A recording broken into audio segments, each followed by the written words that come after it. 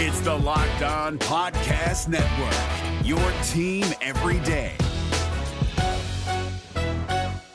We're driven by the search for better, but when it comes to hiring, the best way to search for a candidate isn't to search at all. Don't search, match with Indeed. 93% of employers agree Indeed delivers the highest quality matches compared to other job sites, according to a recent Indeed survey. And listeners of this show will get a $75 sponsored job credit to get your jobs more visibility at Indeed.com/podcast. Just go to Indeed.com/podcast right now and support our show by saying you heard about Indeed on this podcast. Indeed.com/podcast. Terms and conditions apply. Need to hire? You need Indeed. Jackson Gatlin here, host of the Monday edition Locked On NBA podcast. Every Monday, I cover the three biggest stories in the NBA with the local experts from Locked On. It's an awesome recap of the weekend of the NBA and a look at what's ahead. Mark your calendars on Monday to join me for Locked On NBA podcast, available on YouTube and wherever you get your podcasts.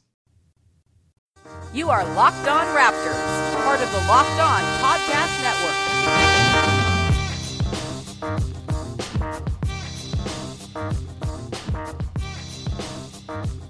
Hey, how's it going? Welcome to episode number 419 of Locked On Raptors for this will be Monday, I guess. Monday, November 19th. I'm your host, Sean Woodley of RaptorsHQ.com. You can find me on Twitter as always at WoodleySean. Find the show at Locked On Raptors, where you can find links to every single episode of the podcast. And of course, as always, make sure you're checking out the Locked On Podcast Network with team-focused shows for all 30 NBA teams. We got Locked On Fantasy with Josh Lloyd, Locked On NBA with a whole bunch of hosts from across the network, including David Locke, and we've got weekly contributions from Ben Golliver and Sam Amick as well over on Locked On NBA, so make sure you're finding that show. And also the NFL side of things. Today was, I think, a week of football, I guess. I don't know. I didn't watch any today. My fantasy team's not doing so hot. I know that's true, but if you are a fantasy football player, if you're just a fan of an NFL team, check out the Locked On NFL Network as well. We've got Locked On Fantasy. I think 2 Locked On Fantasy shows going on over there. We've got all the team-focused shows too, so make sure you are finding the show that you like, and if you find one you like and find a host that you want to support, the best way to do that is to go to iTunes, Stitcher, Spotify, Google Play, all the places you get your podcasts, and subscribe, rate, and review. It's very helpful. 5 stars, as always, is deeply, deeply appreciated, and we're doing really well with the ratings and reviews on Locked On Raptors, and I'd like to keep that up. So thanks to everyone who's taken the time to do it before, and if you haven't, please get on that, and I will be forever indebted to you. Also, you can check out my Patreon page. You can go to patreon.com/Sean Woodley Raptors for premium podcasts. We got 4 episodes up now. Missed last week because I was insanely busy, but this week we're going to have 2 podcasts coming up, including on Wednesday, myself and Blake Murphy. You know Blake. We're going to be doing a deep dive into Jose Calderon job battles. So if that's something you want to hear, you will only be able to hear that if you are a $5 or more subscriber to the Patreon page. So please get on that if you want to hear that. And thank you very much for anyone who has considered it or taken the leap and given me some money. It really, really helps me out and makes me able to do more stuff that I like to do instead of stuff that I don't like to do. So that's my self-promotion. Today's show begins now, and I'm joined by our pal, Vivek Jacob. What's going on, buddy? Not too much. Just hanging out on this Sunday, as I know this is going out on a Monday, but it's probably going out on Sunday, really, but no one's going to listen to it on a Sunday. Come on, who's listening to a podcast Sunday night? That's not a podcasting hour. This is a Monday morning content for your morning commute. All right. So let's give the people what they want then. Yeah.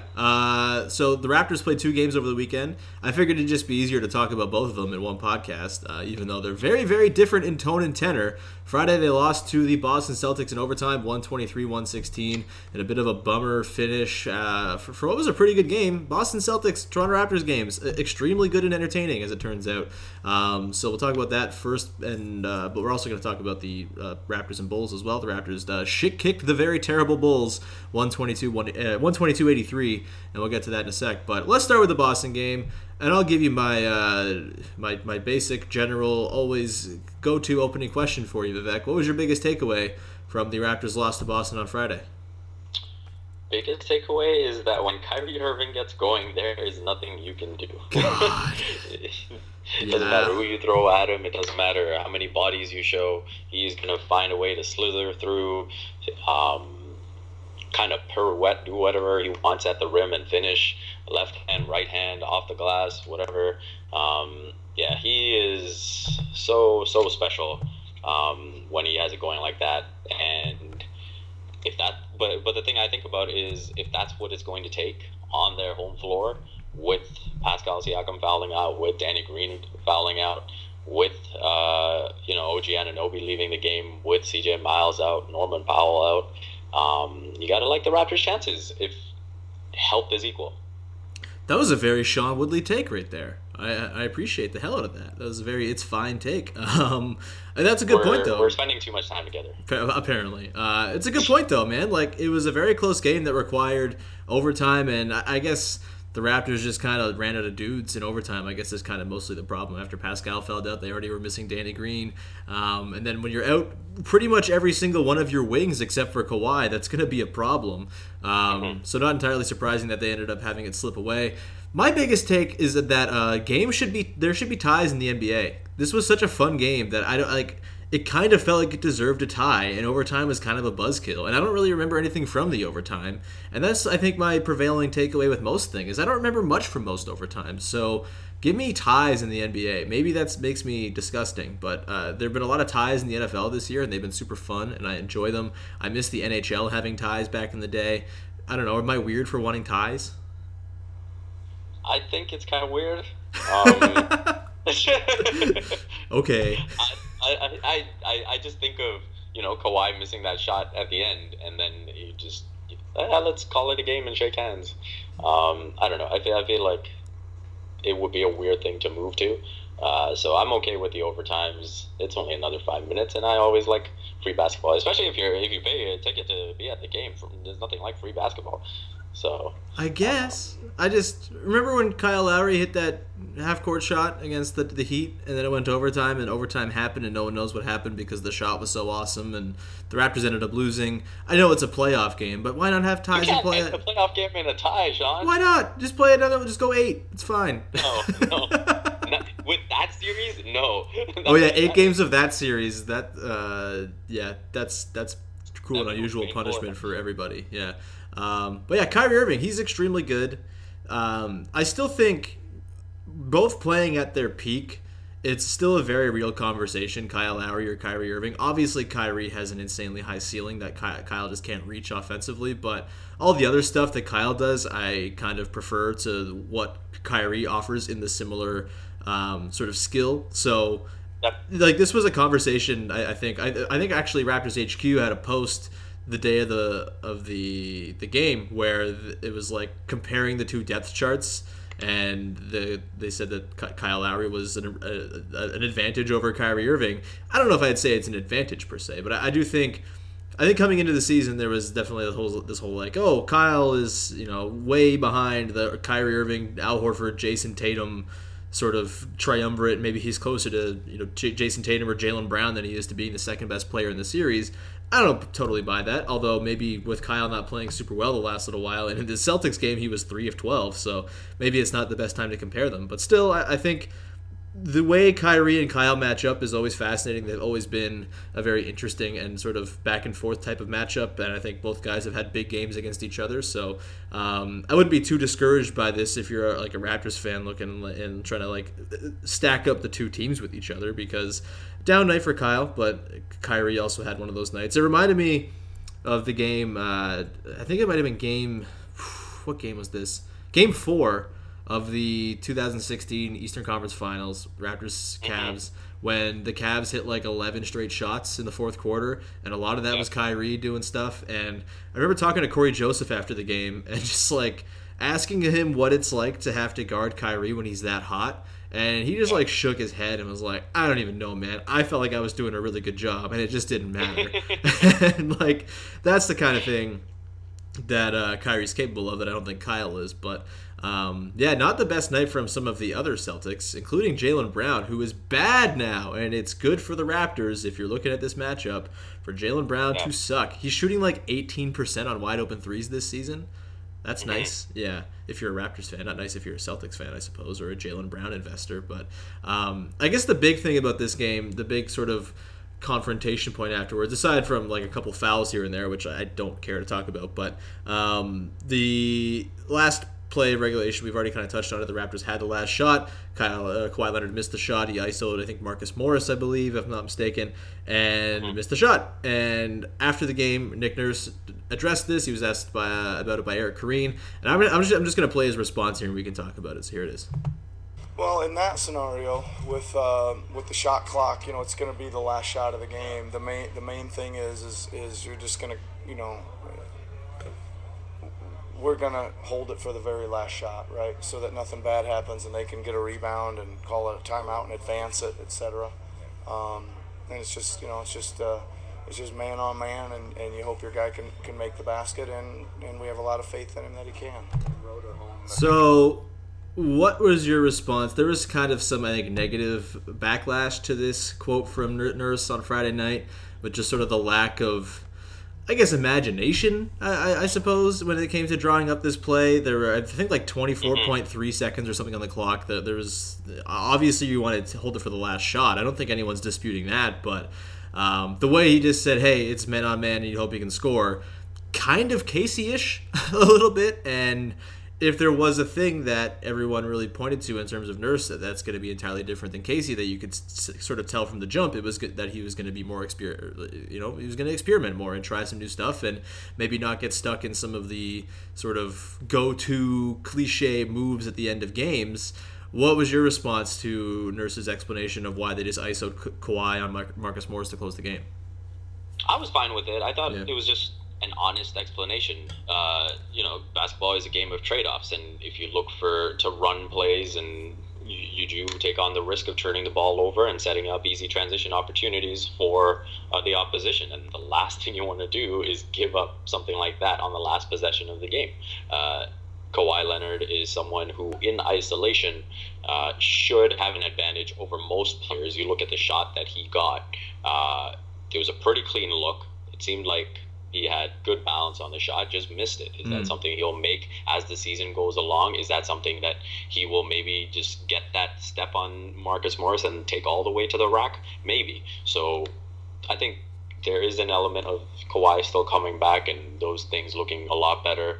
And frankly, we saw, in that second game of the season where the Raptors went to Kawhi in the post, and because he made so many of those, it didn't even have to come down to the last shot. The Raptors just birthed the game. So there were a lot of things that happened before that put it down to that last shot, so it's easy to magnify that. Now, if you want to really get into the isolation, if you maybe want to criticize one thing, it was perhaps the lack of action that was happening outside of that. That could maybe, just create an angle for a pass or an easier shot for someone else. You look at the way that developed, Kyle Lowry literally just walked all the way to the corner, right? So you want to see more aggressiveness from the other guys, just keeping those Celtics defenders engaged, because I do think it is a problem in isolation when you allow the opposition's defenders to just hone in on one guy. If you have those actions happening away from the ball, then I think it makes things a lot easier. Now, that might just also be a comfort thing, right? These guys getting used to playing with each other, and maybe Kawhi just saying, hey, no, this is the matchup I want. Like, I don't want to run the risk of having actions outside of the play that might allow the Celtics to switch. So that's another thing to consider. But overall, I'm not too concerned with giving Kawhi the ball in the last seconds of the game. Frankly, the more often that happens and the more often he makes them, those are signature moments that are going to make it harder for him to leave. So I'm all for that part of it.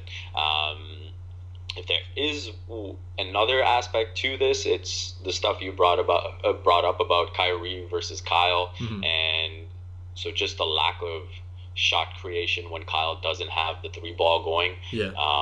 That is something that I think is a concern. When you look at, obviously, we've talked about the hierarchy being established with Kawhi and Kyle, and then you go down the line from there.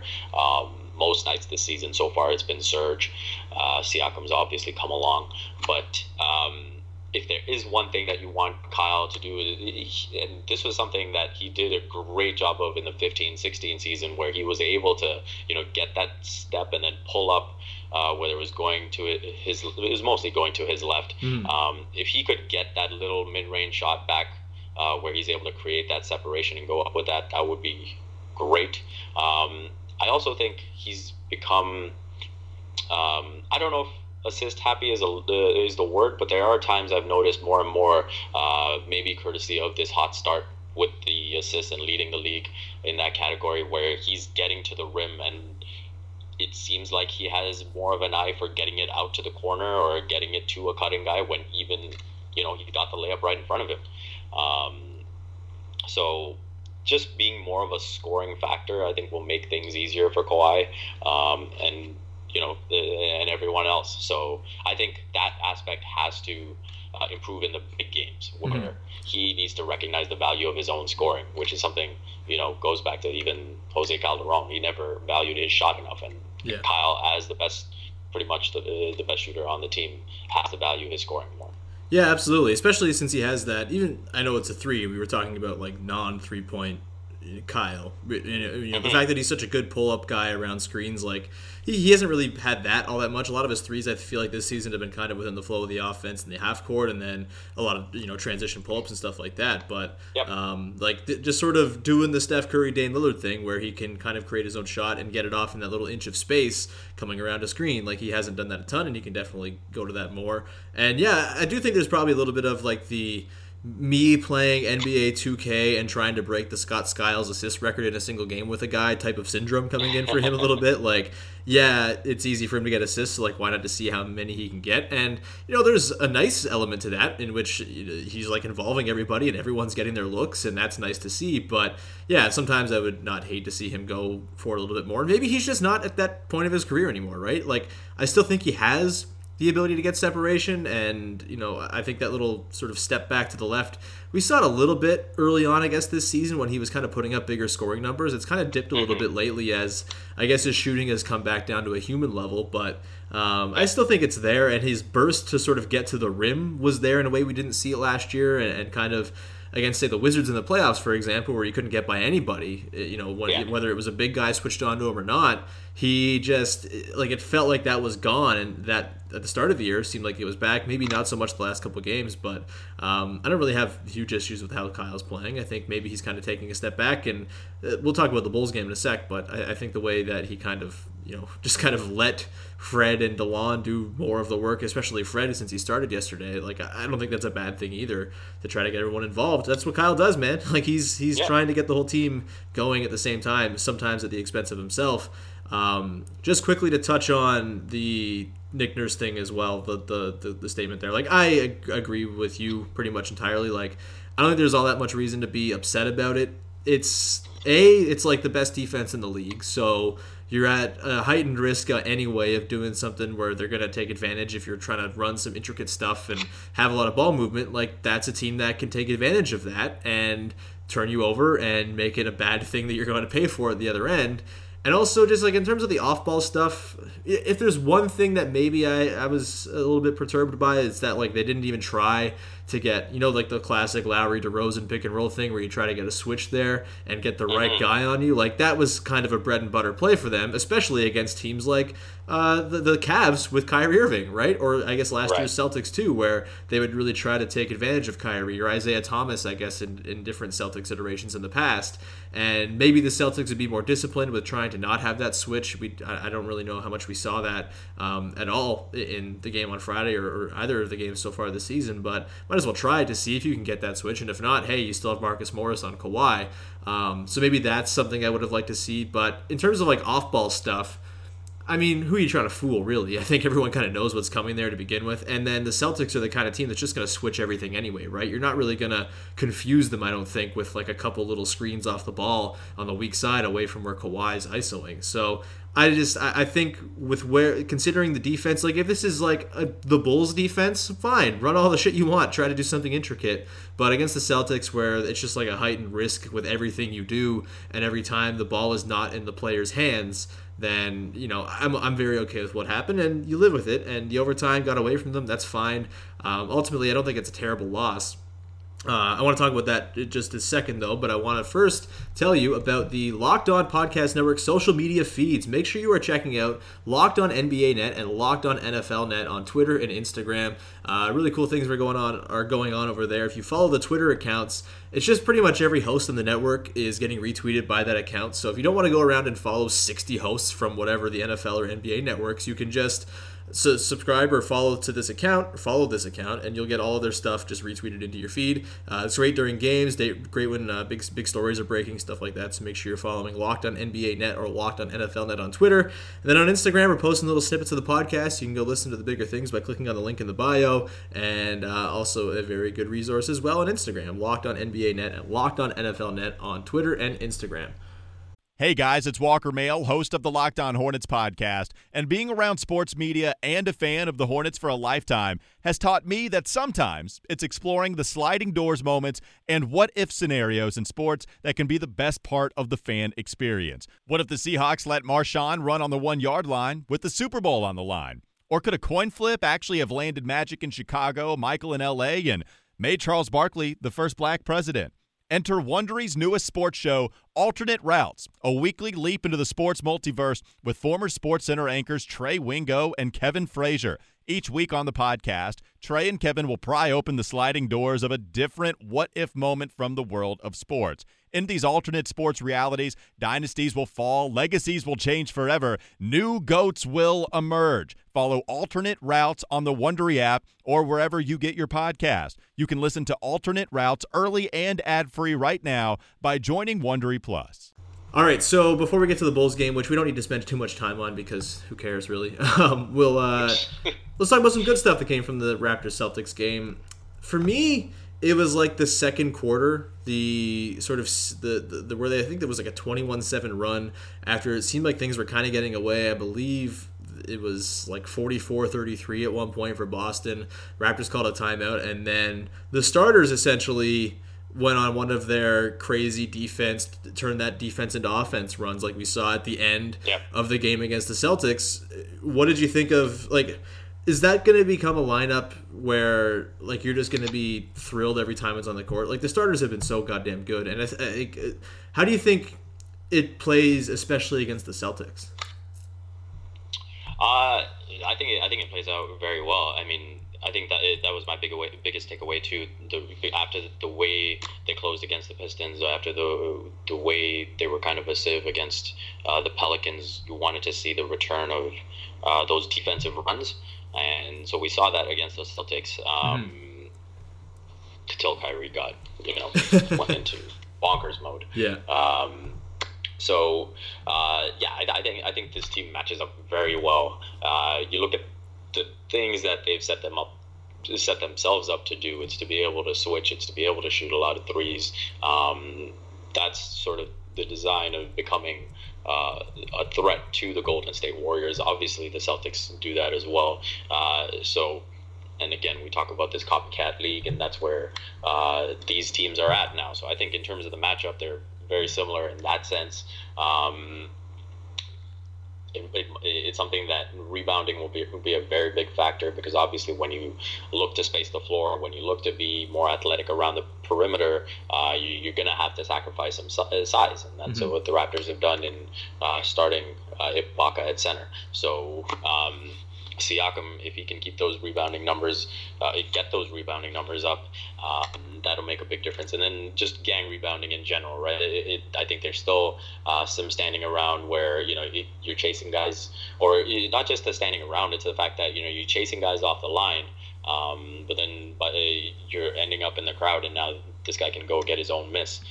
So that's another thing that maybe they have to look at in terms of how they're contesting, being maybe a little more careful about the runouts off shots that are coming from above the break. So in terms of the matchup, those are things that I think both teams do. So I think when it comes down to it, if the Raptors are healthy and they have all their wings available, that's a big thing to be able to throw size at Kyrie and just sort of compact the court in terms of his options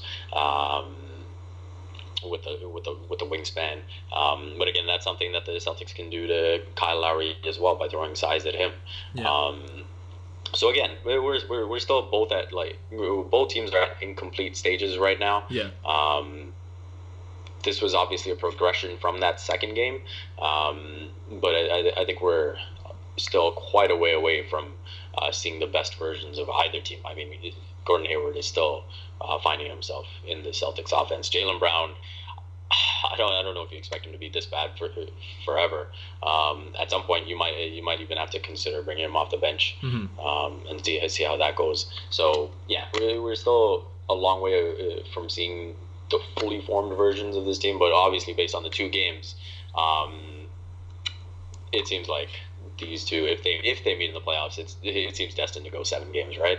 Yeah, I think so. It seems like a really kind of evenly matched thing, but it does feel like the Raptors match up particularly well, and I guess it's just because like their roster is constructed as such that they just have like a million wings, which is what the Celtics also have, so it makes sense that they're kind of evenly matched. Just so we're getting to the point of the season where there's some lineup data that can be a little bit useful for like the most used lineups. The Raptors starters with Ibaka instead of JV are at 154 minutes played so far, 115.5 offensive rating, 95.1 defensive rating, rebounding percentage of 50.3, which I think you'll take considering the amount of shooting and offense you have in that lineup and the amount of defense. So like even if you're giving up the odd offensive board here and there and you're not completely winning the rebounding battle, you're forcing so many misses that I feel like you'll take that any day. The effective field goal percentage of opposing teams there is 57.8%, which isn't awesome. And let me just see here. Sorry, that's their own effective field goal percentage. I don't have the opponent numbers. I'm an idiot. Anyway, and against the Celtics, let me just pull this up here. Come on, NBA.com. Get your shit together. So 32 of those minutes have come against the Celtics for that lineup. 104.4 offensive rating, 72.1 defensive rating, and a 32.4 net. That is good. That's really fucking good. Yeah. I mean, the offense, I guess you expect that the offense would be a little bit depressed against the Celtics because the Celtics can't play offense themselves, but they sure can stop offenses. So that's encouraging for sure. That the fact that you have that lineup as your staple lineup and they're doing so well. And again, 32 minutes is not much, but we have seen, I think, their two best stretches in any game against the Celtics. The end of the first game and the second quarter of the second game have both come with that lineup on the court. So that's interesting for sure. I wonder if we'll see... Are you surprised that we didn't see like Siakam maybe try to guard Kyrie for a little bit? Or was that too much? I mean, Nick Nurse talked after the game about like not busting out all the defensive stuff they have because why use it this early, which I kind of subscribe to that idea too. But like, are you surprised they didn't try to do something to try to slow down Kyrie?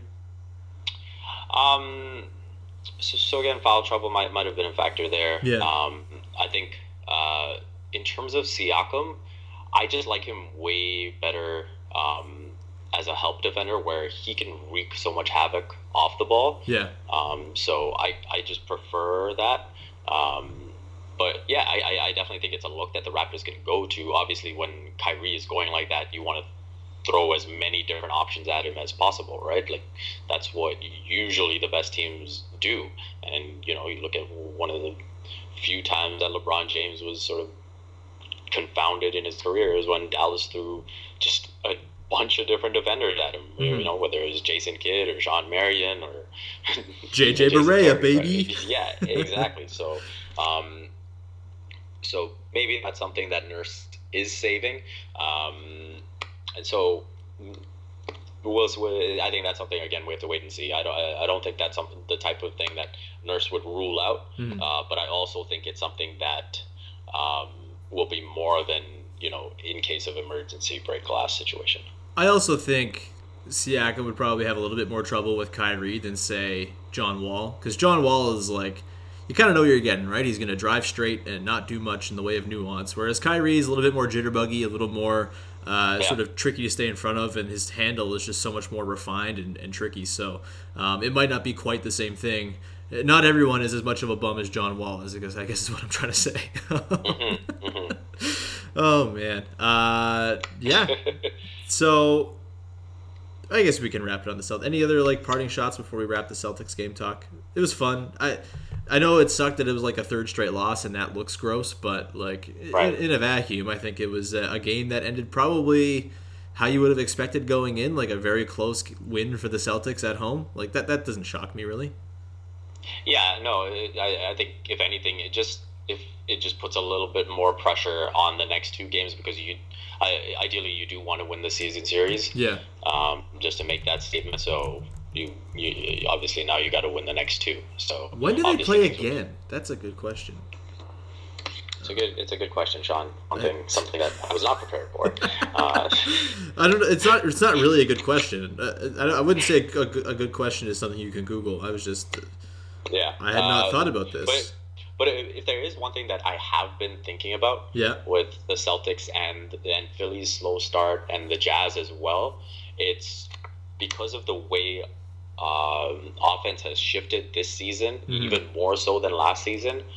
It seems like it's become even more paramount to be an elite team that you have an offensive juggernaut. Yeah. And so I think maybe that's where the Celtics may be a bit lacking, where the Jazz may be a bit lacking, where Philly, now we got to see what they look like with Jimmy Butler. So I feel like that may be part of their offensive drop-off. And so, but again, you get to the playoffs, it comes down to having shot creation. And again, they will have that advantage because they've got so many guys that can create shots. Now, obviously, it's become a huge development in terms of the playoffs, of having Siakam develop that spin move, of having Serge Ibaka being able to roll to the basket and finish the way he's finishing right now.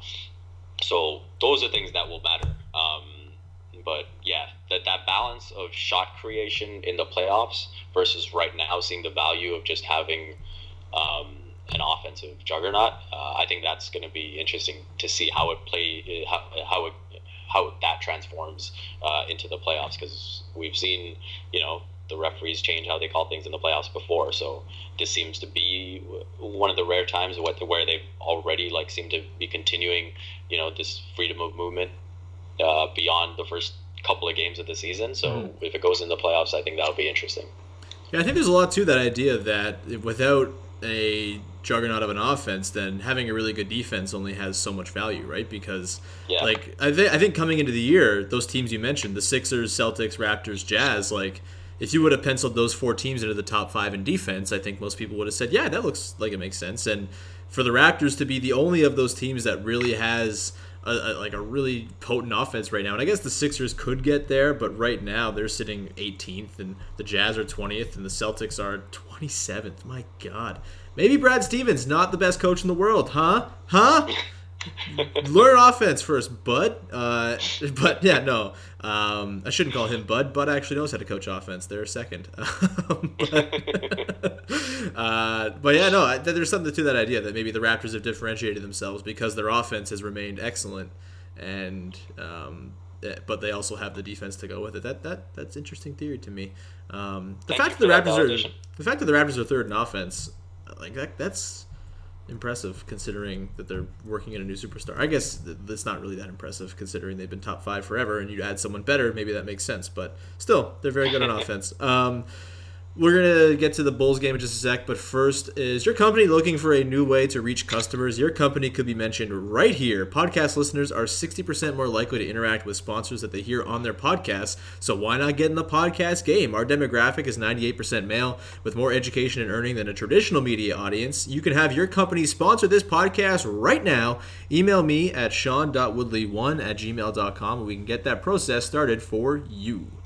The NBA playoffs are right around the corner, and Locked On NBA is here daily to keep you caught up with all the late season drama. Every Monday, Jackson Gatlin rounds up the 3 biggest stories around the league, helping to break down the NBA playoffs. Mark your calendars to listen to Locked On NBA every Monday to be up to date. Locked On NBA, available on YouTube and wherever you get podcasts. Part of the Locked On Podcast Network, your team every day. All right, let's get to the Bulls game. The Bulls make me so sad, man. Like, I know they were hurt and stuff, but like they just have not a whole lot in terms of NBA talent. They're like, Chris Boucher should have got run in this game because he does really well against G League opponents. Like, Yeah. No, I mean, they're just looking at their guards without Levine. It's a bad situation. Mm-hmm. I was hoping to see more from Wendell Carter Jr., but it's tough on a rookie to be in that situation where he doesn't have guys to support him to really be effective. Yeah. So that was a little of a bummer. But yeah, just seemingly the overall lack of compete. Because you would think that if you're the Bulls, you're looking at that team coming in on your home floor, as depleted as they were on the wings, that it might give you at least a chance to compete. I mean, you look at what they did in the first half of their game against the Milwaukee Bucks. I guess that was completely obliterated by what Milwaukee did in the second half. They were just completely distraught, I guess. I don't really have words to describe what they did in the second half. Like, it was just really, really ugly and really, really bad. Like, I kind of just wanted the game to be called at a point. Yeah, full disclosure, I didn't watch the fourth quarter, and I kind of only like skimmed through the first three because I was working last night during the game, and I had to watch it this morning, and only paid loose attention. Looked up every once in a while when Matt Devlin yelled when Serge Ibaka dunked all over whoever it was he dunked all over. Was it Wendell Carter Jr.? I thought it was Jabari. I kind of yeah, that sounds like a Jabari thing, getting dunked on. I bet Serge wishes it was Robin Lopez though. Oh yeah. Yeah. Which Bulls player makes you the saddest? Which Bulls player makes me the saddest? I guess just thinking of Justin Holiday and the fact that he was on the Warriors at a time. And has since played for the Hawks and the Bulls. Yeah. So yeah, that's got to be a sad situation to be in. Yeah, I think for me, I mean, I guess I can't be that sad for Campaign because he is clearly not an NBA player, but is getting NBA minutes and starting. Like, he might be worse than Lorenzo Brown. I don't think that's insane to say. Like, the fourth string Raptors point guard might be better than their emergency starting point guard. That is pretty crazy. So I guess I'm not sad for him. Like, good on you, Campaign, I suppose. Like, you definitely have nudes of Garpax, so sorry. I just thought of something. So, Roundball Rock, very good podcast. Joey Devine has been on this podcast, as has Sean Keane hasn't, but listen to Roundball Rock. But this week they did an episode where they compared every NBA GM to a sex scene in a movie, like a famous sex scene. And the one that they had for Garpax, I'm not going to say it on the podcast because I want you to listen to this episode of Roundball Rock, and B, it's not the most savory of thoughts, so I'll tell Vivek after we're off air. But listen to Roundball Rock if you want to hear that comparison and much more. God, just a fantastic concept for a podcast. Anyway, so yeah, Campaign doesn't make me that sad. I think it's Jabari Parker, man. Like, from where he was, second overall pick. That, and just like the off-season comments about him not being paid to play defense and yet still being the go-to guy or one of the go-to guys on what is the 28th best offense in the NBA. The fact that their defense is ranked higher than their offense is one of the more shocking things to me this season. Like, I thought the Bulls were going to be like competent on offense because all they had was one-way offensive players. And yet they're still so bad at offense that their defense still outpaces it. I just don't get it. I guess we got to see how it plays out once Markkanen and Portis are back. Yeah. Chris Dunn too, right? So, yeah, that's true. Well, when a bad team is missing all those guys, and obviously Zach LaVine for this game, I think it will play out the way you imagined, with the offense being at least maybe somewhat respectable. Yeah. So. Yeah, I think this just might be an early season thing because of injuries. Any opinions on what the Raptors players did in this one? opinions on. I mean, it was nice to see Fred VanVleet find some rhythm. Hell yeah, yeah. So that was an encouraging thing. So hopefully he can carry that over into the games coming up. Outside of that, thought DeLon Wright looked fine. Serge Ibaka is still doing his thing. Kyle Lowry, save finding your rhythm for games that matter. Hopefully his ankle's good. I think his ankle's supposed to be fine. Nick Nurse said he doesn't think it's serious, so yeah. I guess so, that's Do you want to see Kyle rest a little bit? Yeah. Yeah, I thought he was going to rest for the Bulls game. I really did. I thought I wrote in my preview for Raptors HQ like I would have just rested everybody because holy shit, they could beat this Bulls team with nobody.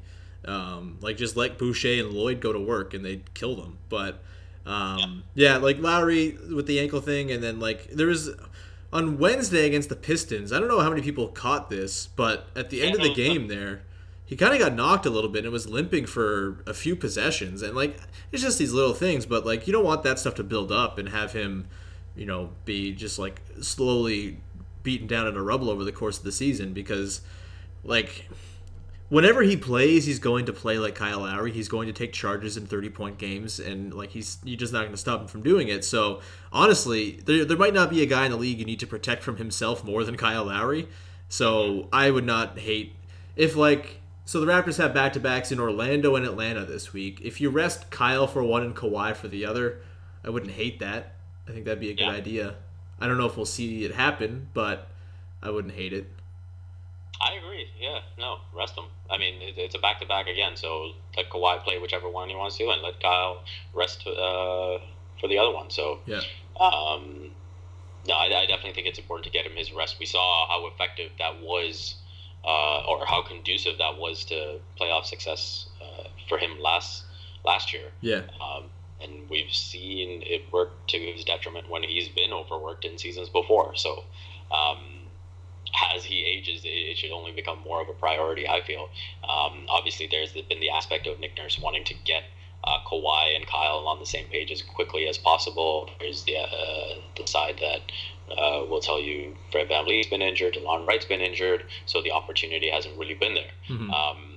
But now, hopefully if Fred starts to get going, if DeLon can keep his game up, then hopefully we'll see some rest for Kyle, and then hopefully at some point you get CJ and Norm back, and then there's even more reason to do it. Yeah, for sure. Also, one last thing before we wrap things here. Pascal Siakam had 5 assists.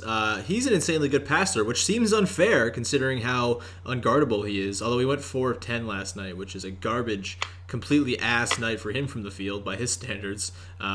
Brought his true shooting percentage all the way down to 67.4 with that. But yeah, the assists with him, I think they're only going to continue. I frothed at the mouth when Nurse made mention of the idea of playing him a point guard a little bit in that all bigs lineup essentially, or all wings lineup. Yeah. The Pascal season is my favorite thing so far this year. I don't think it's even close with the Raptors. Watching Pascal every night is just a delight.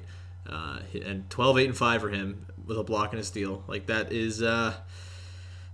I said at the start of the year I thought he was going to become the Raptors' third best player by the end of the year. He might be that pretty convincingly right now, which is pretty wild. So, shouts to Pascal. Shouts to Pascal. I think that can do it. We've gone pretty long here. I'm going to get in trouble for this being this long, so we can wrap it there. Vivek, do you have anything that you want to promote or whatever that's coming up for you? I'll have a feature on Danny Green coming out soon for Vice Sports. I will have a Kyle Lowry story coming out for The Athletic soon. Just looking at, potentially a historic run to lead the league in assists after never really being close to doing it in seasons before. Cool, man. I have Vivek M. Jacob on Twitter. We'll probably have you on again later this week if it lines up, because we didn't have you last week for some reason, just the way schedules worked out and whatnot. Yep. So thank you for coming on. You can follow me at Woodley Sean. My alarm's going off. You can follow me at Woodley Sean. You can subscribe on iTunes, Stitcher, Spotify, Google Play, all the places you get your podcast to Locked On Raptors. And if you leave a rating or review, it would be very, very sweet of you, and I would appreciate you forever and ever and ever. I don't know what I'm going to have written this week. I'm going to have a couple premium podcasts on the Patreon feed, so make sure you're looking out for those. A mailbag podcast one day, and then that episode I talked about with Blake Murphy coming down the pipe as well later on this week. And that's the other thing I need to promote. Next week, or 2 weeks, like 10 days from now, I suppose. 9 days, 8 days. I don't know. November 27th, whenever the hell that is, I will be hosting a live podcast from Odds Bar in Hamilton. It is right downtown, James Street South, 164 James Street South. And also, it's like right by the Go Bus terminal. If you want to come from out of town to come check it out, it's like a 10-step walk. You can get on the bus and off. There's an express bus that goes to Union if that's your bag. And I'd love to see you out. We're going to watch the game against the Grizzlies, do a little Q&A podcast beforehand. Might be a couple friends there. Kelsey O'Brien from Raptors HQ might come around. So, yeah, if you want to come do that in Hamilton, it's a good time. And Odds has delicious food. It's Novemburger right now in Hamilton, which is the best thing in the world, where all the restaurants have a burger contest. And I have eaten myself to death the last week or so with Novemburgers, and they have one at Odds too. So come on out. It'll be a good time. It's 164 James Street South. Next Tuesday, November 27th, for a live podcast at Odds the Bar. And that's going to do it. Thank you so much for tuning in, and we will talk to you next time on Locked On Raptors. Hey, Prime members, you can listen to this Locked On podcast ad-free on Amazon Music. Download the Amazon Music app today.